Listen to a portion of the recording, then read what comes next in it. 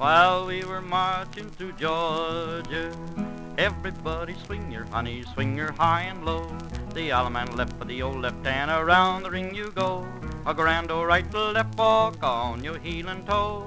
Promenade that pretty gal to Georgia.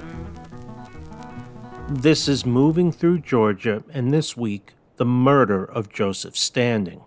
Joseph Smith's Revelation, which would become the Church of Jesus Christ of Latter-day Saints, started in New York State in 1830, and within a year it grew enough that it needed a home where the church could expand. In 1831, that was Kirtland, Ohio, while others began work on establishing a community in Jackson County, Missouri. They weren't wanted in Missouri, and they were forced out. In Ohio, Missouri, and Illinois, they were met with anger and often violence. Smith and his brother were arrested in 1844 for treason and conspiracy related to some infighting from a schism within the church. And one night, a crowd stormed the jail and murdered both of them. Brigham Young would bring the church to Utah, but there would still be fighting between the U.S. Army, Native Americans, and Mormon militias. In the East, in 1879, the Mormon Church was known for polygamy, civil unrest, and blind loyalty to a theocratic leader. A copy of the Athens Weekly Georgian for September 1877, shortly after Brigham Young's death, reprints a letter from a Georgian living in Utah to his family back home. It would be a good thing for us if Congress at its next session would pass an election law for Utah prohibiting polygamists from voting and throwing out all the fraudulent naturalization papers. He continues, "We are completely outvoted, the Mormons voting not only their wives but also their children who are underage, and in some instances are said to have had their horses and cattle registered as voters."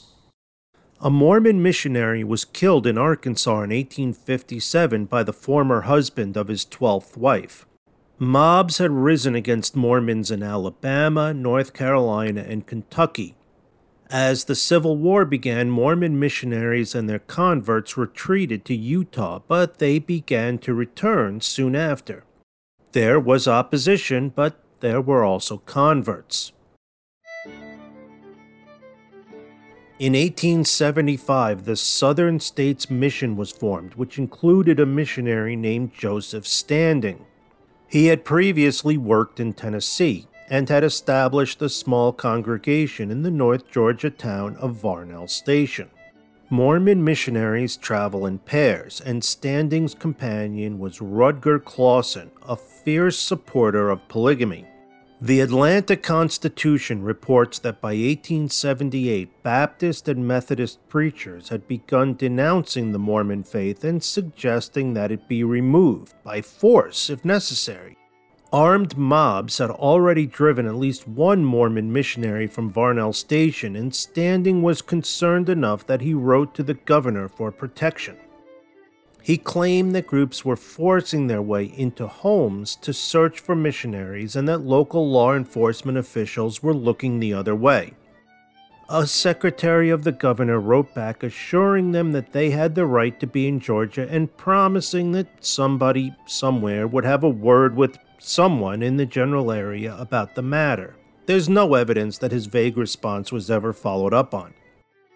Standing also had one other portent of danger, a dream in which he entered the home of some Georgia parishioners but was overcome with the feeling that he was not welcome nor wanted in that house. He and his partner shared a sense of dread and fear from the community around them. The version of Standing's murder I'm working from here is from an 1886 book entitled The Martyrdom of Joseph Standing. It was written in a Utah prison where Clawson, Standing's partner, was incarcerated with some other Mormons for practicing polygamy and claims to be Clawson's own story. Clawson and Standing were traveling to a conference in Rome, Georgia, and had stopped for the night in the small town of Varnell Station. They visited a friend planning to ask to spend the night, but were turned away due to fear of retribution from the locals. Standing's dream was coming true. The pair stayed with another friend that night but traveled to the first house in the morning to discuss their concerns for their safety. In between houses, a group of 12 armed men confronted the two missionaries. Clausen knew them well enough to list their names in his book. The two were ordered to follow the men while Standing tried to explain that they were only in town for a short time and would gladly leave immediately. He defended himself by explaining the people chose their church of their own will without inducement. One of the mob replied, "The government of the United States is against you, and there is no law in Georgia for Mormons."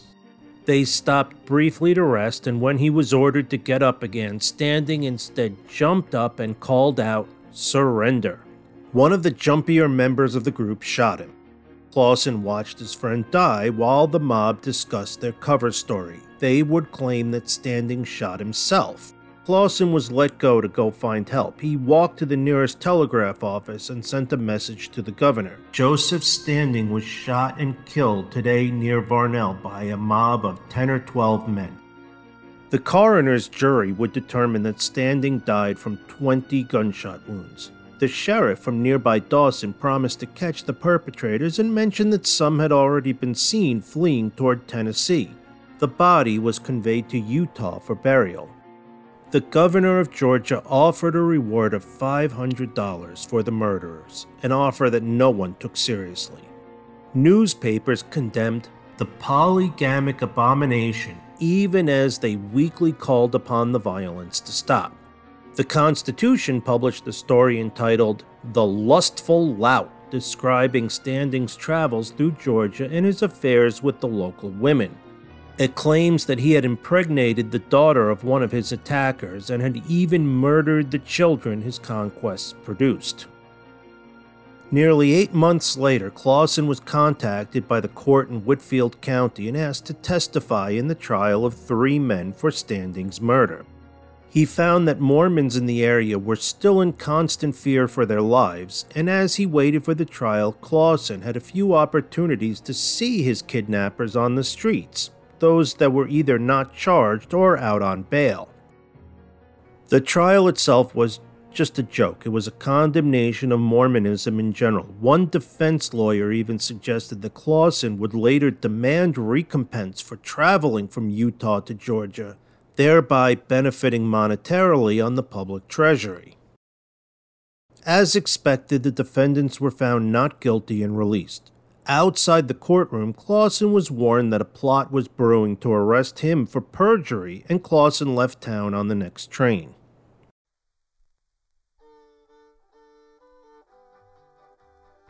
And as he leaves town, I'll remind you that Moving Through Georgia is a history podcast, mostly focusing on Northeast Georgia, but we do travel around a little bit.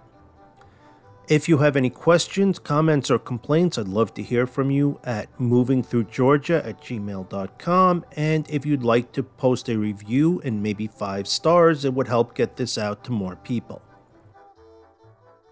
The Mormon Church fought with the government of the United States over the issue of polygamy until 1890. That year, a leader of the church reported a revelation demanding the end of plural marriage, although new plural marriages weren't completely banned within the church until 1904. From that point on, a member of the mainstream LDS Church that participated in plural marriage could be excommunicated, although it didn't end those plural marriages that already existed. And of course, there are still outside groups that profess to follow the Mormon faith yet still practice polygamy. Standing's grave in Utah lists the names of the murderers in the gang, and an iron box was placed inside it with the trial records and some news accounts, just to make sure that nobody forgot what had happened in the mountains of North Georgia. It also has a fairly long poem inscribed on its marble face. Part of it reads, "Deep in the shades of ill-starred Georgia's wood, fair freedom's soil was crimsoned with his blood." Swing 'em mighty high, that's the way we do it down in Georgia. Everybody swing your honey, swing her high and low. The Allemande left for the old left and around the ring you go. A grand old right left walk on your heel and toe. Promenade that pretty gal to Georgia. That's all.